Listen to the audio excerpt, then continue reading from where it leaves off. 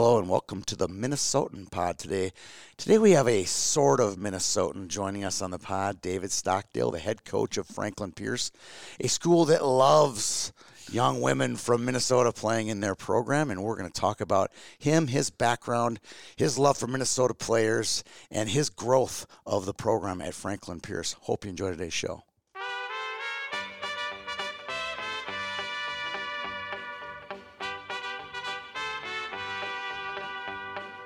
Love is a burning thing, and it makes a fiery ring. Bound by wild desire, I fell into a ring of fire. Well, David, how are you doing today? I'm doing great. Thanks for having me. This is exciting. When I saw your team was on the schedule here in the Twin Cities, I'm like, jackpot!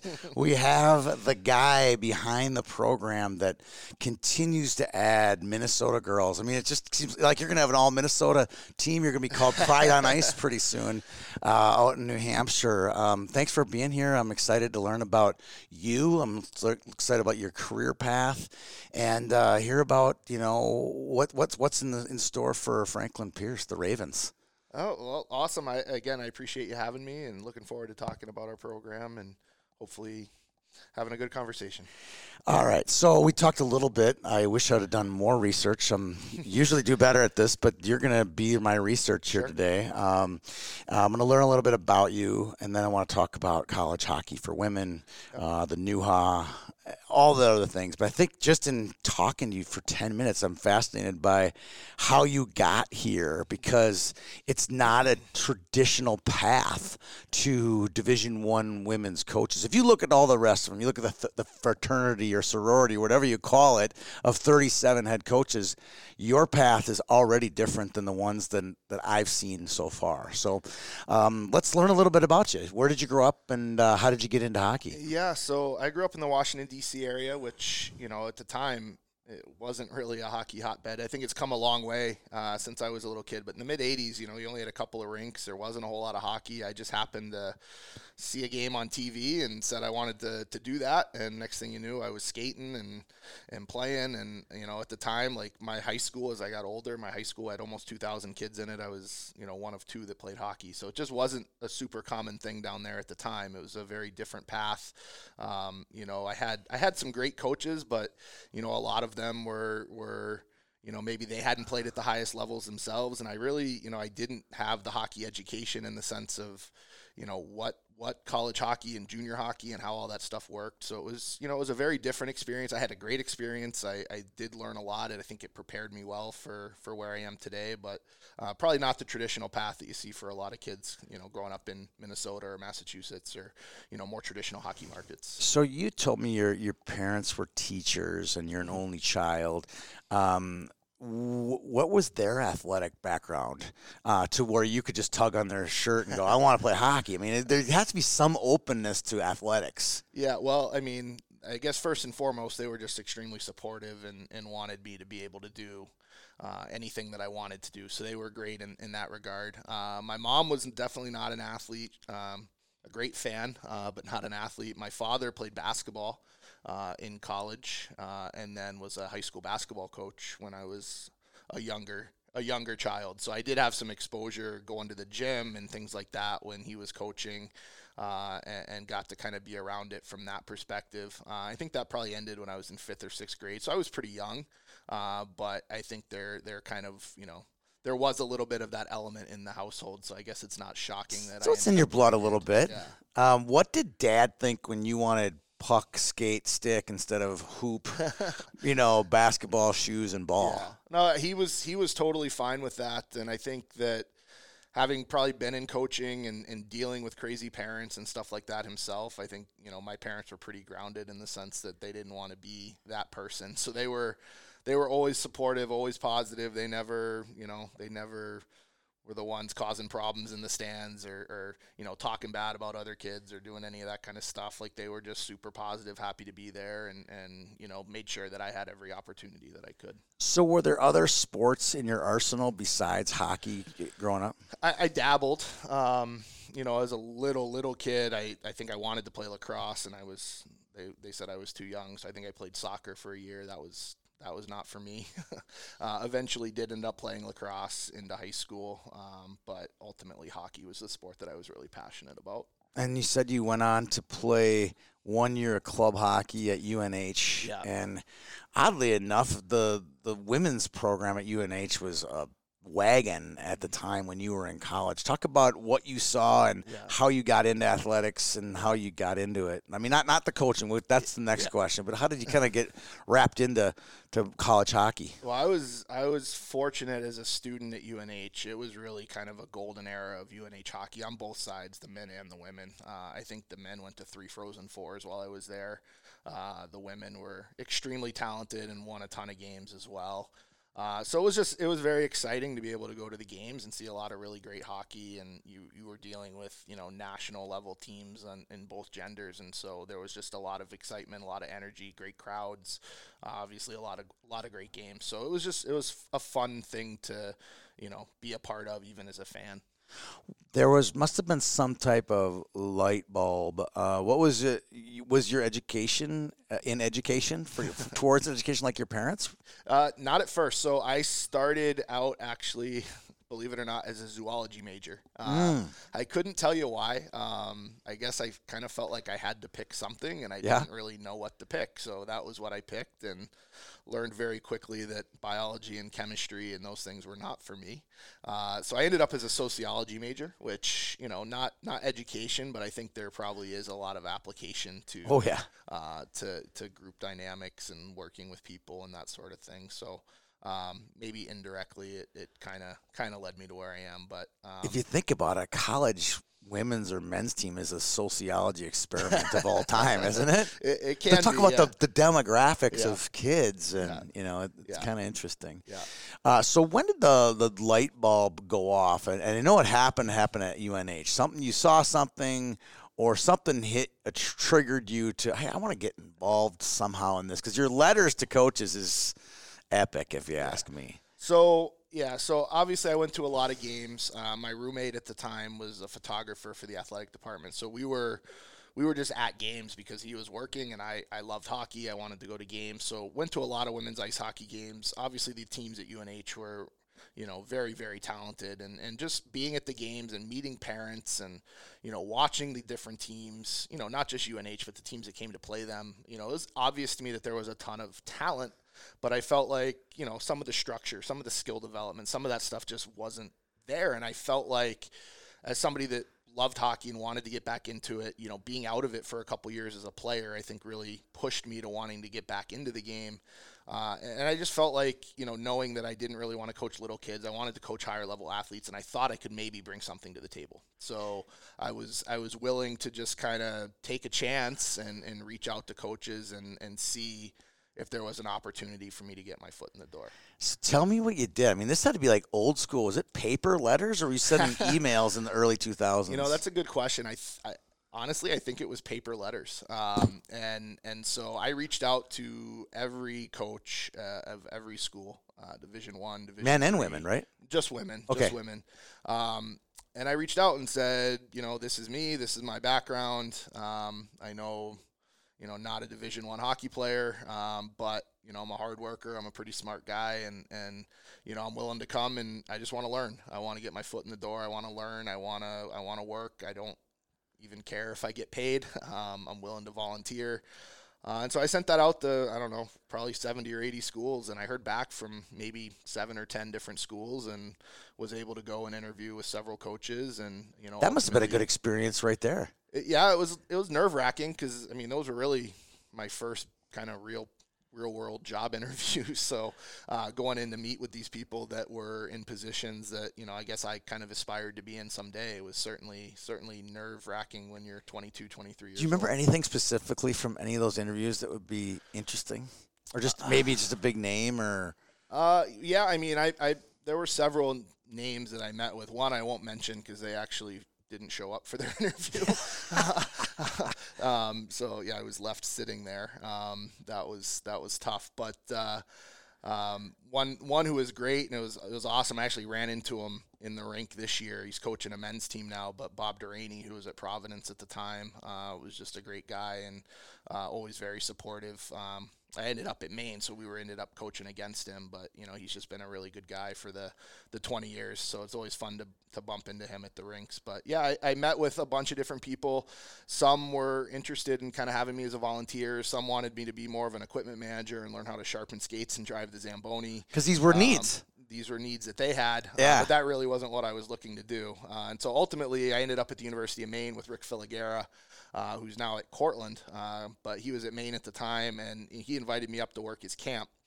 So it was a good opportunity for both of us. I got to make a little money. I got to kind of show myself on the ice and what I thought I could bring to the table. He got to kind of spend a week working with me and kind of feel out, what our chemistry was and how we could work together. And the thing that was really appealing about that job at the time was they only had one full-time assistant. So even though I was going to be a volunteer, I was still going to be able to recruit and kind of get my hands into some different things that maybe I wouldn't have been able to do at a school that had two full-time assistants. What was women's hockey recruiting like in a very early internet age and at the University of Maine in the early 2000s compared to what it would look like today? I mean, probably not that different. More players now than there were 20 years ago. One thing that's different, I don't have to print out MapQuest directions when I go on trips to, from the hotel to this rink and this rink to this rink and that rink back to the hotel. I don't have to do that anymore. Thank God for smartphones. But, I mean, honestly, not that different. I guess probably I'm a little bit more comfortable now. Before I would take probably too many notes on kids, and now I've kind of learned what to look for, and, I can make it a little easier on myself, which is good. All right. So how many between that first volunteer job to getting hired at Franklin Pierce, how many volunteer jobs did you have along the way? It's not like they're like, and the next year you almost got hired for pay within a year. I mean, but it didn't work out, right? Yeah. So I was at Maine as what they called a restricted earnings coach, which was just a fancy way of saying a volunteer that could recruit. And then from there, I went to University of Southern Maine. I made like $2,000 there. As a paid or restricted earnings? Well, Southern Maine didn't have they were a D3 school. They didn't have a full-time assistant, so that was just their stipend for an assistant coach. So I was there. Smokes. I was living with a friend of mine, and doing some odd jobs and some substitute teaching, things like that. Obviously hustling a lot of camps, doing that kind of stuff in the summers. And very fortunate, again, privileged to have family that, I was going to do what I could to make as much as I could, but, if I ever got in trouble, they were there to help, which was phenomenal because I probably wouldn't have been able to get where I got to without that support. But, yeah, so I was at Southern Maine, and then I was at Castleton State College, which was a crazy stop because I went as an assistant coach. That was actually as an assistant coach, probably the first time I made decent money because I was working. What was the name of the school? Castleton. Castleton? It's now Castleton University at the I've time. I've never heard of it. What city? Where is it? What state? It's in Castleton, Vermont. Okay. Little town near Rutland, Vermont. So I was an assistant coach there, and I was working the overnight shift at the campus safety office as like a full-time job. But then we got 5 games into the season. The head coach resigned. I took over as the head coach. It was a part-time head coaching job, so I was still working the overnight shift at campus safety. I'd get out of work at 4 a.m. I'd drive over to the rink. I'd open up the rink because we'd have practice at 6 or 7. I remember the training room, the little training room we had, there was a training table on it, and you could take the pad off of the table. So I'd bring that over to my little office. I'd throw it on the floor, lay down for an hour, wake up, we'd have practice. And then I didn't have an assistant coach, so maybe I'd go recruiting or something during the day, and then I'd drive back, and I'd be back at work at 4 o'clock, working 4 to 4. So it was a crazy, crazy year. So I did that for a year, and then I was actually determined to get out of coaching and do something else because that wore me down.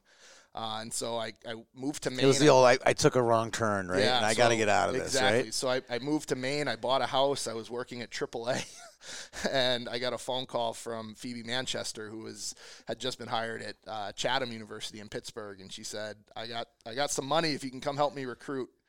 And I wasn't loving working at AAA, so I said, what the heck? What were you Let's doing at go. AAA? I was a dispatcher. Oh, no way. Yeah, so I left there. I went to Pittsburgh and, recruited for her, got her a group of kids in there. They hadn't won a game in 6 years when we got there.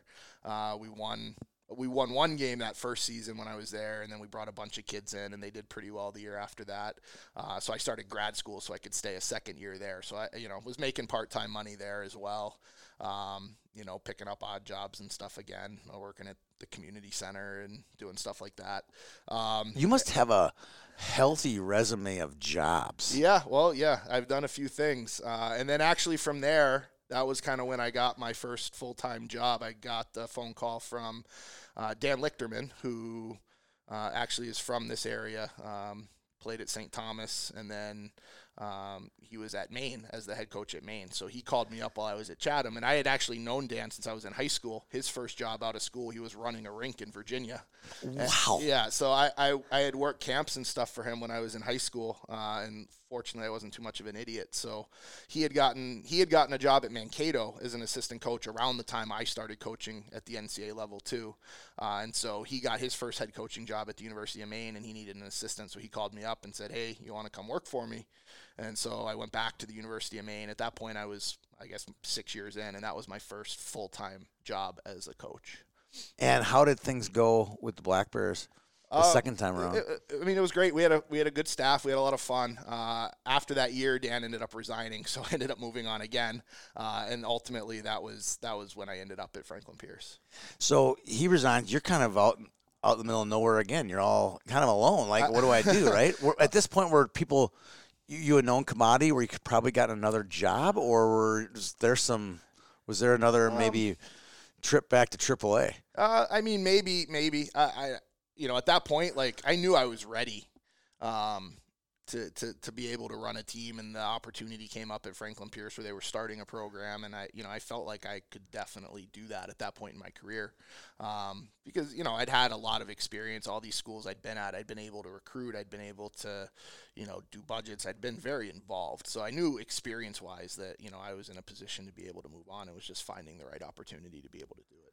And then Franklin Pierce fits in perfect for you. You had been all over New England. I mean, you know what I mean? Yeah. You'd been in Maine and Vermont, and Yeah. you had mastered the Northeast corridor, right? You've been everywhere, right? I had, and you didn't need MapQuest by that, right? No, I was pretty well versed in all the major highways throughout New England, which was good. I mean, it was a tough road going to all these different schools, but at the same time, I mean, you gotta kind of take it for what it is. It was a learning opportunity at every single school. There were different schools that provided different things. There were different challenges at each place where you had to kind of think outside the box and learn how to get creative. And, we're still in that same position at Franklin Pierce. We have 1,100 students. We don't have the resources that some schools do, but we have everything that we need to go out and be successful. Sometimes you just got to get a little creative. Right. All right, we'll get to that here. So you get there. Sorry, dumb question. Were you when you first started the program? Was it to be Division III? Yeah. So actually, your division. Now, this is the whole Division II, Division III, Division I. I don't really understand. Yeah, so sure. Educate me a little bit on that. Okay. So Franklin Pierce is a Division II school. So the majority. 1,100 students. Yeah. Yeah. That seems crazy. Yeah. That seems pretty aggressive for 1,100 student school, right? Yeah, well, I mean, they've had a lot of success. Their baseball program's been very strong. They won a bunch of national championships in women's soccer back in the 90s. So there is some athletic history at the school, which is pretty cool. But yeah, so Division II school, obviously in the sport of ice hockey, there is no Division II. So at the time, there were a handful of other Division II schools and even a couple Division I schools at the time that were effectively running Division III programs. They were following Division Holy III Cross rules. was one of them. Holy right? Cross, Sacred Heart. Right. So they were not giving scholarships. They were following the D3 rules. We were all, Holy Cross, St. A's, St. Mike's. We were all part of a league together with a bunch of Division III. At first, it was the ECAC East, and then it became the New England Hockey Conference, NEHC. So you're playing all D3 schools. Correct. But you have, as the NCAA, you have all these advantages of a Division I. Like Holy Cross, come on, that school's got plenty of advantages, right? I mean, I don't know. I wasn't working there, but I know they weren't giving scholarships and No, stuff correct. at the time. So we had these schools. We were part of this league. You know, we did well in the league, but the I guess the catch was at the end of the season, as Division II and Division I schools, we weren't allowed to play in any kind of postseason. So, you know, our league had 10 or 12 teams. They would just take us out of the standings. They would reseed everybody, and they'd have their postseason tournament, and we weren't able to be a part of it. Same thing with the national tournament. No matter, we could have gone 25-0, and we wouldn't have been able to participate in any kind of postseason tournament at the Division III level because we were not Division III schools, even though we followed the rules that they followed. That's just where I mean, did that make it hard to build a program when you didn't have postseason? Yes and no. I think, you know, there's certain teams that are in that mix every single year of going to the national tournament, and then there's a lot of teams that are a long way from getting there. So we were able to sell our vision for our program and be able to get kids in there where we could be successful. I didn't find it to be that much of a hindrance. You know, maybe we weren't going to be the best team in the country because of that, but, you know, we were able to put together a pretty good program. And basically put together an experience, right? Yeah, for the kids. Exactly. So at what point was it you pushing it, or was it the students pushing it? Was it the administration pushing it? Let's just. Yeah. Or was it a collection? Like, hey, the Holy Crosses and Sacred Hearts going, hey, it's time to move on. We gotta move up. Well, I think at that point, Holy Cross, we knew they were a couple years away from going into Hockey East. But there was an opportunity. You had Post that was starting. You had LIU was getting ready to start.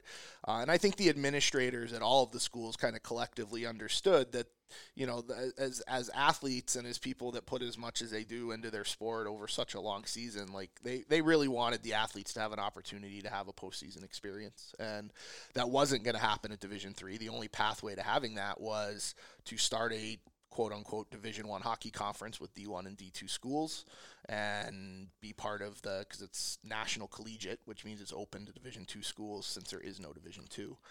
So by playing in a league with other D2 and D1 schools, having those games count as Division I games, obviously playing our non-conference games against Division I schools, you know, we're able to have a league and have a 2-year waiting period, and eventually starting this spring have an automatic bid into the NCAA tournament. I can't wait for that tournament.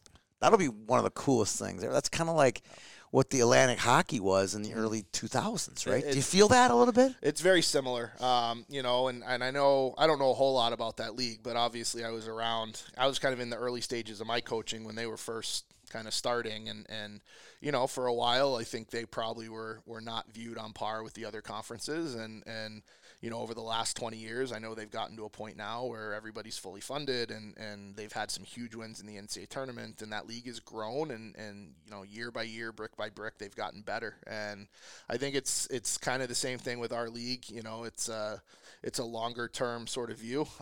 You know, we'd love to get there in 1 year, but it's probably not going to happen. It's going to be a process of many years, and you know, we're building our league. We have Stonehill coming in this year. We have Assumption coming in next year, so our league is growing. But, you know, just kind of coming along together and getting everybody to a place where, you know, whether it's 2, 3, 5, 10 years down the road, hopefully we're viewed as, you know, just another Division I hockey conference and not, you know, the new conference. Right. So you you have a vision of using Atlantic hockey as a template. You kind of have a vision. What is your vision? How long do you think it will take for you guys to get the right people into Franklin Pierce? Is this a 5-year thing, or is this? It's obviously after the results with St. Thomas last night. You know that, and that's a Division One. It's like you see, you still got some distance on that mountain to climb. Sure. How many years do you think it is before you guys get there? I don't know. I mean, we've shown we can be competitive with Division I programs. We won a couple games last year. We split with Union and with Holy Cross last year. We tied UNH. You know, so we're a long way from where we want to be ultimately, but I think we've done a good job to get to a place right now where, you know, we've shown we can go out against really good teams and compete with them. And, you know, we were 1-1 with BC in the first game of the year with 13 minutes to go. Like, certainly, you know, from a talent perspective, we're not on par with them yet, but, you know, we've put ourselves in a position where if we play well and we do kind of, you know, have our structure and do the things that we talk about doing, you know, a bounce or two can go your way and anything can happen. So, certainly in 5 years, I think we're going to be a lot better than we are today, but we are a heck of a lot better than we were when we started this process. You use the word fully funded. I like that. Everybody can understand what that means. Currently in Division I men's and women's, it's 18 scholarships. Yeah. How many do you guys have? Is that public information? Can you tell me that? We don't have 18. I'll say that. Is it 9? Sorry to laugh. I love the look on your face. Yeah.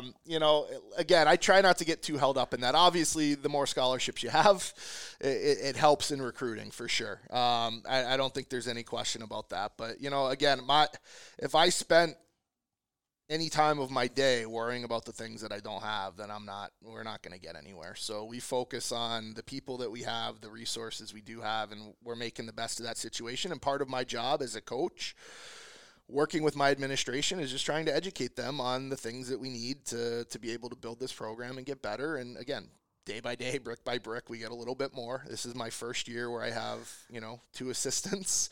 They're graduate assistants. They're not full-time, but they are full-time. They work their tails off for me, and I'm so thankful to have them.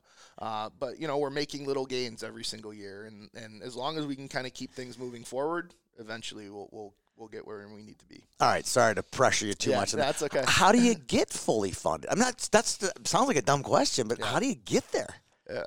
I don't know. You really don't know? That's question for the administrators. They got to find a way to. Is there someone that's the development department does that kind of stuff for you? I mean, if you know anyone with a lot of money to write a check, that would probably help. Be a good start. We're a very small school. We have 1,100 students. We don't have Big Ten football. We don't have some of those things that other schools do have. And again, we can't worry about that. We just have to do what we do. And and it's true. Like I do believe, it may sound cliche, but I do believe that you don't win with things, right? You're going to win with the people that you have. And, the people that are here in our program believe in what we're doing, and they care about what we're doing, and they give everything they have to be the best they can be. And, like I said, we're not where we want to be, but we're really proud of where we are.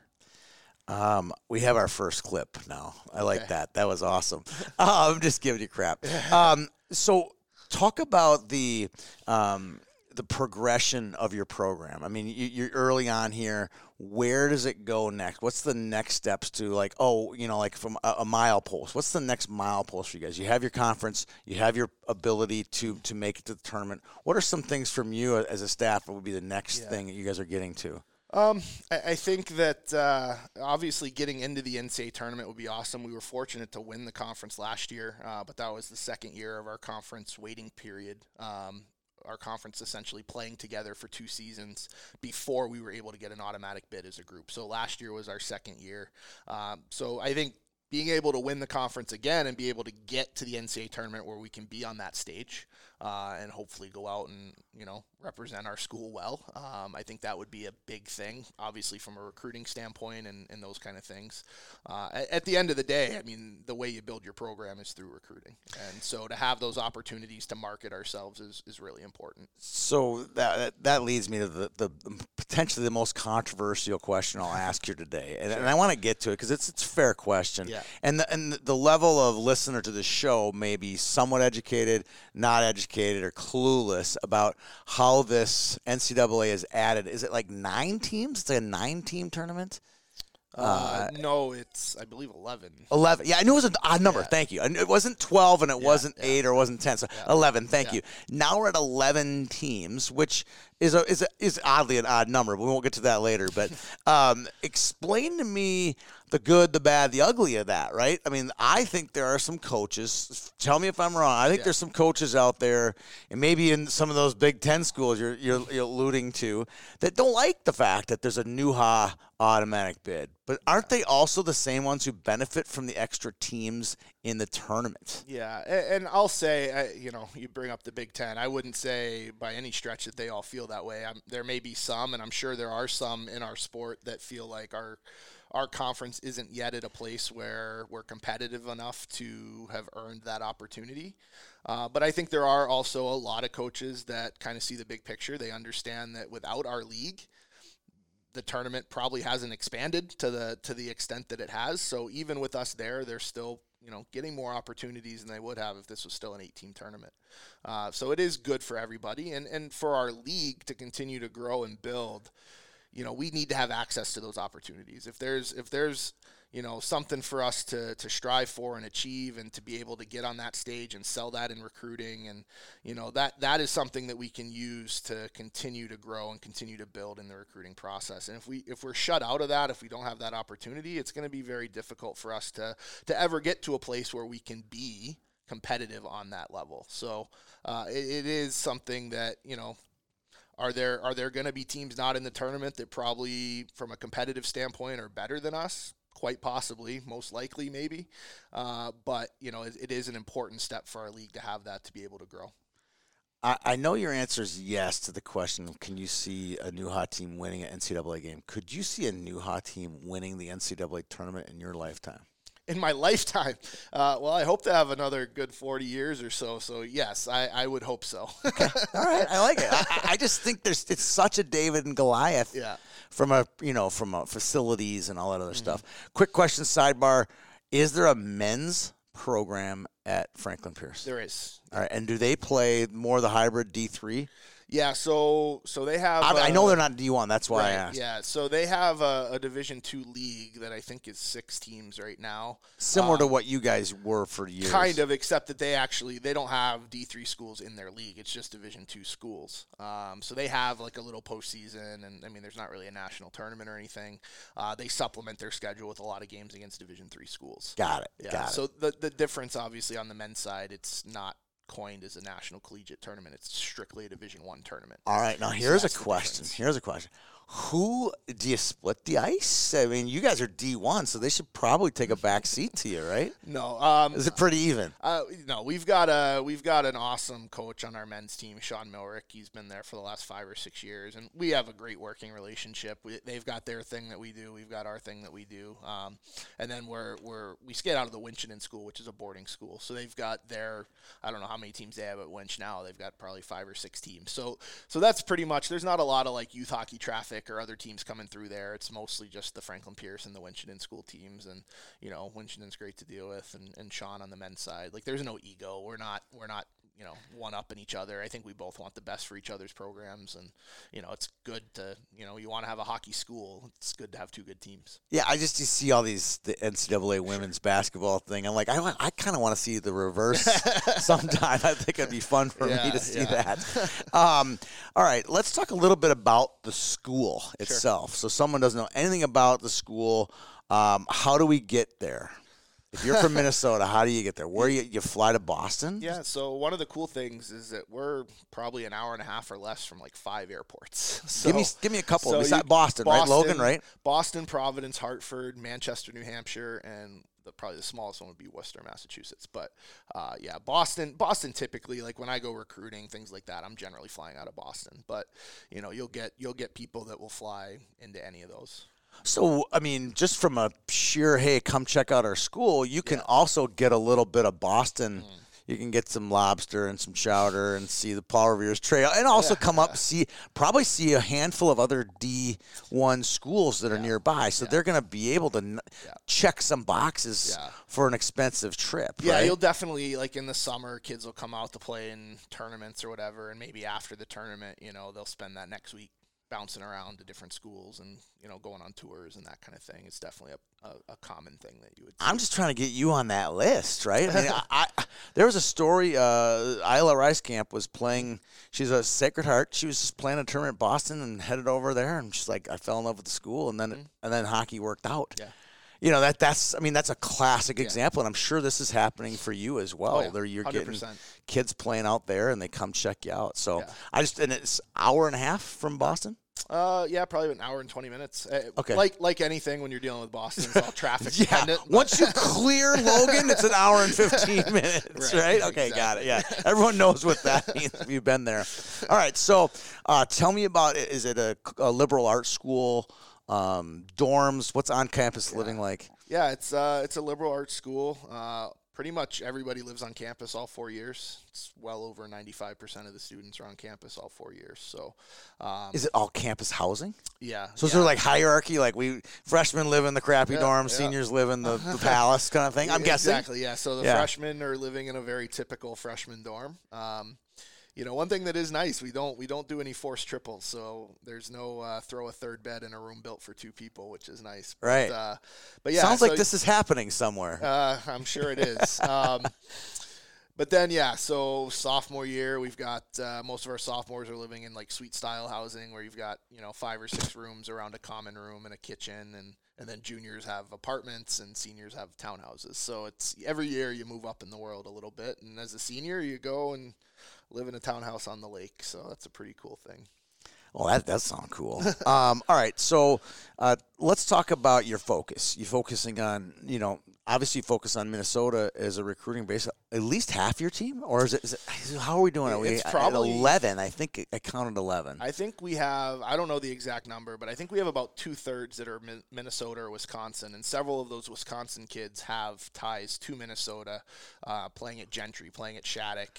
Right. One girl lived with her grandparents in Egan and played for Egan. So, correct. So even some of those guys have ties to Minnesota, even though they're not necessarily from Minnesota. So, yeah, it is a big portion of our team. And I would say, like, when we were a Division III school, we tried to recruit out here. We didn't have a whole lot of success. We did get one girl, Alex Brolsma, who played at Bloomington, came, and she's actually the leading scorer in the history of our program. So she had a very successful career, but we kept trying to get the next one and the next one, and we had a lot of kids visit. We just never, we didn't have scholarships. We didn't have the ability to sweeten the pot enough. So, but when we made this transition to Division I, we knew this was an area we were going to have to invest a lot of time in, and obviously we've spent a lot of time out here, and we've made a big effort to try and recruit players from this part of the country, just because there's so many good players out here. All right, that's where I want to roll up my sleeves on this. We've been out here. When you say we've been out, when do you come here? Where and what time of year are you here? What are you looking at? Yeah, oddly enough, for me personally, I've never seen a girls' high school game in person. That was what I was going to say, because it's hard. Yeah, so it's after our season. And it's the whole seven views in the season versus off season. You can watch as many, right? Yeah. So you're going to go to the big events. Yeah, so, well, it's tough, too, being a head coach, right? Like, I've got my own team on campus, so I can't go recruiting as much during the season. We had an off weekend last weekend, so I actually was out here last weekend to go to the Elite League. Right. My assistant coach is coming back next weekend to go to the NIT. Yep. But, for me as a head coach, like, if we're able to go to festival in the spring, obviously some of the OS stuff in the summer, come back for national camp, so stuff like that, mostly kind of in the off season, that we're able to get out here and see players. Do you think, what's the word, like words travels fast? So you have success with 2 Minnesota women, then that can multiply to 4 to 6. Is that part of is that what the success ratio is, or what do you think that the secret to success is getting those Minnesota players? I think there's a few things at play. I think for us, a lot of it is just the investment that we've made. But I think, like you said, somebody comes out, they have a good experience, they talk to somebody, maybe somebody that had never heard of our school. Now all of a sudden, maybe we're on the radar, because they have a friend that came out and played for us or that sort of thing. The other thing, oddly, that I think is kind of contributed, I guess, because like my intention has always been to just have the best team. I don't care where the kids come from, really, right? But when COVID and everything happened, obviously out here they had a shorter season, but they still played.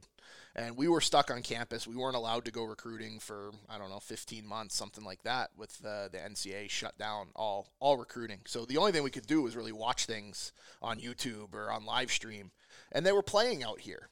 Versus the East Coast wasn't. The East Coast, those kids play club teams, or, the high schools weren't playing, that kind of stuff. So there was, nothing was really happening with kids out there. So, you get to 23, you get to 24, and you're trying to be like, okay, who are we going to recruit? And a lot of the kids that we had seen were out here just because they were playing. And so it, has taken the better part of the last 15 months since we've been able to get out on the road again to really kind of get back to a place where there's some balance between the kids that we've seen. And we've had enough opportunities to evaluate kids playing in New England or in even non-traditional hockey markets where they have teams, Dallas and places like that where they come out to tournaments, Michigan. Now we're finally back at a place where I feel like I've seen those kids as much as I've seen the kids from Minnesota.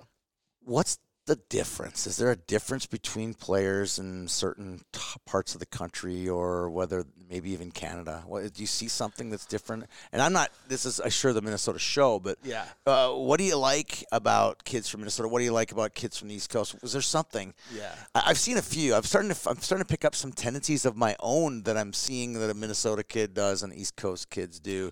What do you see out there? Yeah, I mean, nothing is an absolute. Right. I think one thing that I've really liked with the players that we've been able to recruit from out here is just the skating.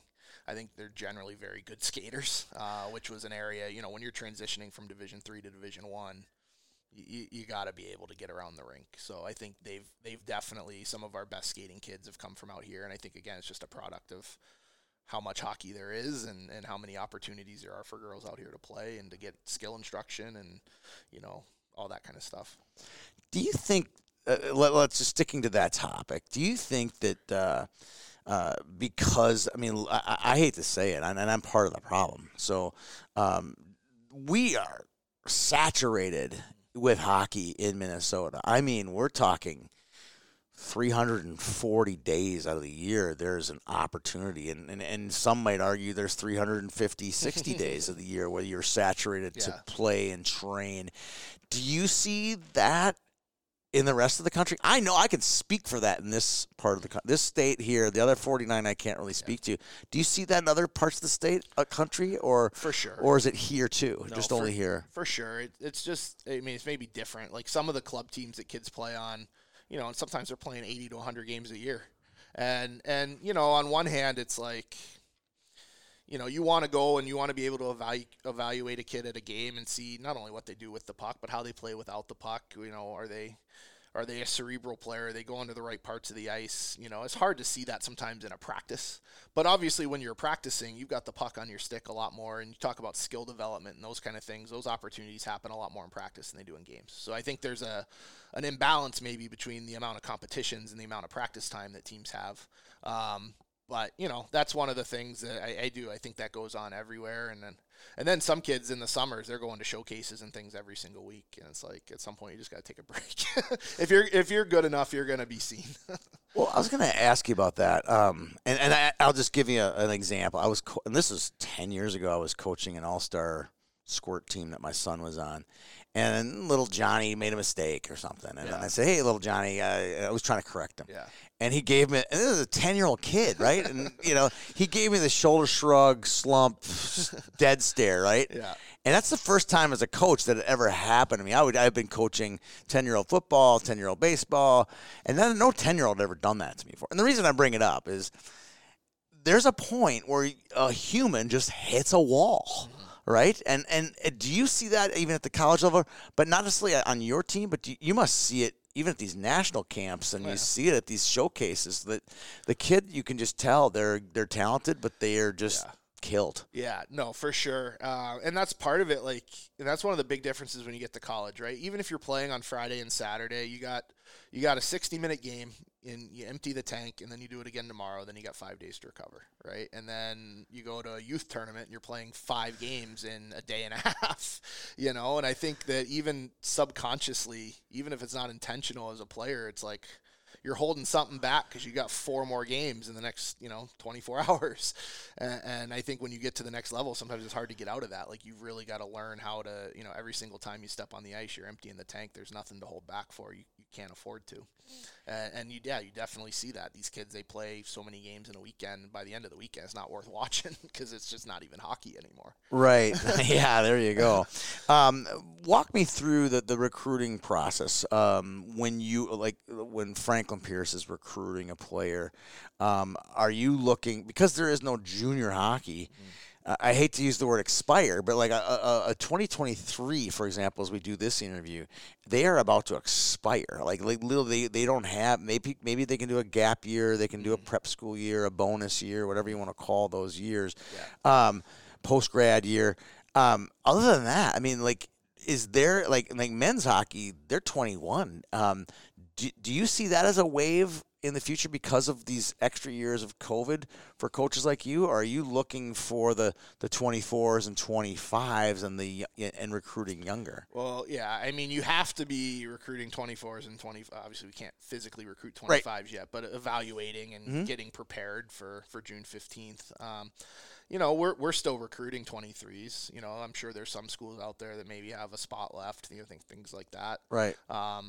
But yeah, I mean, you've definitely. I hope we don't end up where men's hockey is. And I think, you know, I've got a couple more years of the COVID, 5th years and that sort of thing. Hopefully that washes out. But I think this is sort of a normal recruiting timeline. You get to this point in, you know, your senior year, it's time to be honest with yourself about where things are going to work out. You know, like if you don't have the opportunity that you were hoping to find at Division I, there's a lot of great Division III schools, and that's the thing. Hockey's come so far now. There's so many great opportunities out there, and there's a right fit for everybody. You just have to have an open mind, and you know, maybe it's not the school you dreamed of, but if you go in with an open mind and work hard, you're going to love your experience wherever you end up. So I guess, not that you're asking for my advice, but I think for kids that are, you know, maybe in that position right now where they don't know where they're going to end up and they're not really sure, like just, you know, have an open mind and love whatever opportunity comes your way, and it'll work out for the best. All right. So I don't know how many hours away we are from Minnesota. Would you say, let's just say, let's talk about your investment into Minnesota recruiting.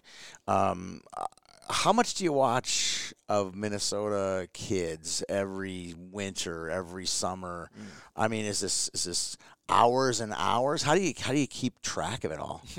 It's tough, but yeah, I mean, obviously this is an area that's been really good to us. The investment we've made has certainly paid off for us, and so we want to continue building upon that. So, you know, between me and my assistants, we're, you know, not necessarily out here at the same times, but over the course of a year, probably 8 or 10 times that we find our way out here to different events and to evaluate kids. And you know, my assistant coaches the last couple years, I actually had an assistant coach that was from Minnesota, so she could come out and go to the Christmas tournaments and do that kind of stuff and see them in high school season, and you know, I would see a lot more stuff kind of on the outside of the season.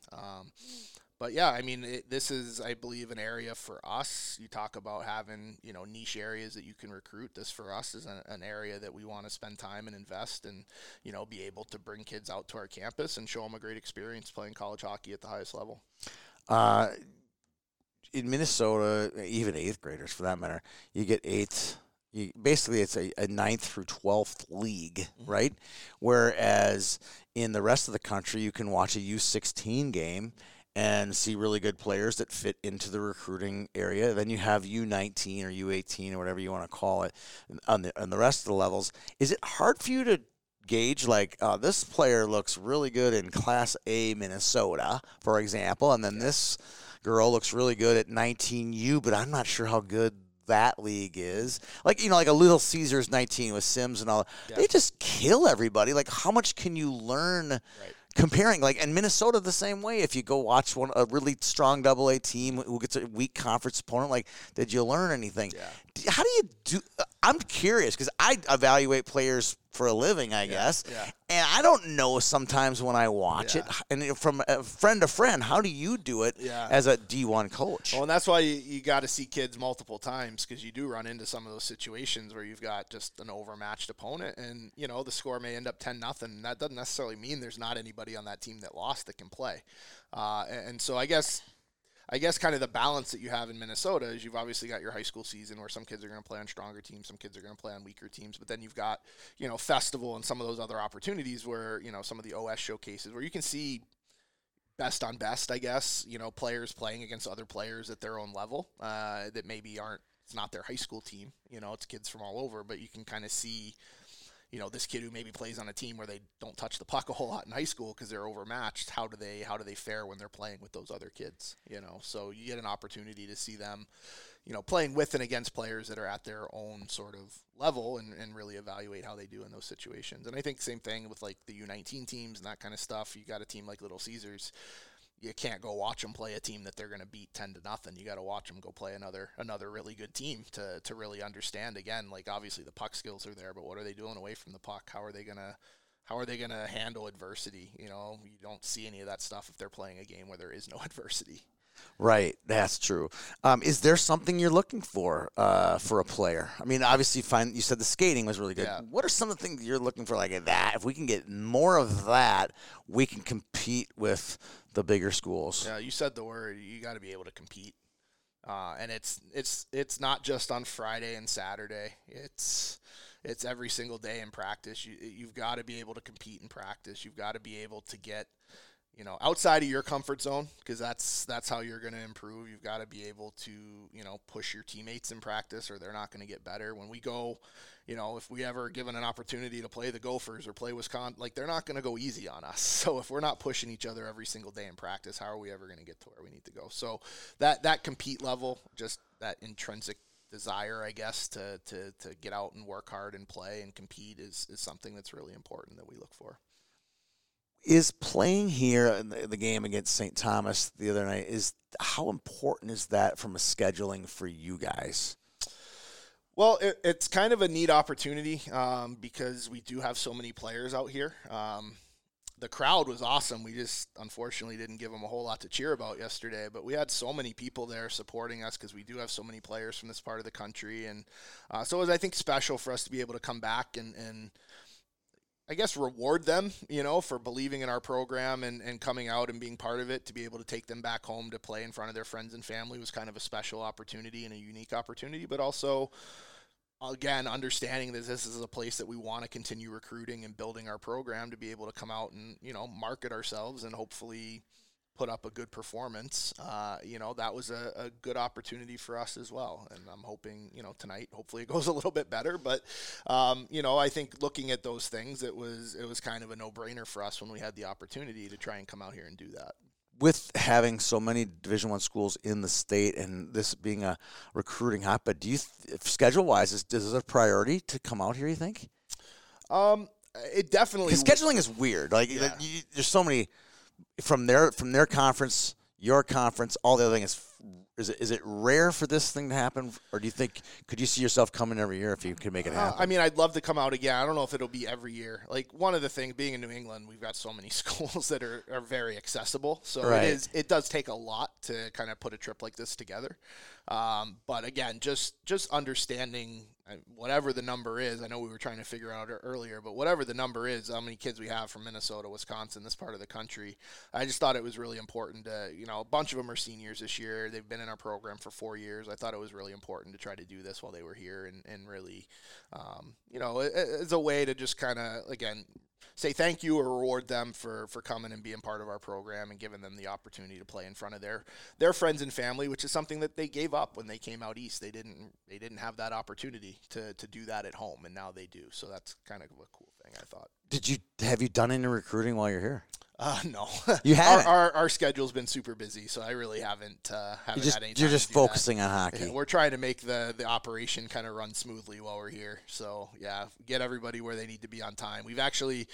So we're going to skate 4 times. We skated on Thursday. We skated this morning. Obviously played yesterday, and we're playing tonight. So we've been on the ice. We've been going to team meals and doing all that kind of stuff. So our schedule's been pretty packed. Well, I appreciate all the time you gave us today and learning more about you, your background on this thing. Anything else you want to just wrap it up with here today? If you want to make one last pitch to us Minnesotans about why Franklin Pierce is a place a young woman would want to attend attend college and play hockey for you. Yeah, well, first and foremost, I appreciate you having me on. This was a great opportunity, and really excited to have the chance to talk about our program and our school and all those kind of things. But the state of Minnesota has been amazing for us, and it's given us a lot of really talented players. And I hope they've really enjoyed their experience. I think they have, and like I said, I hope this is a place that we can continue to come for many, many years. And when we finally do, hopefully get to the mountaintop in my lifetime. Hopefully we'll have some Minnesota girls that are a part of it.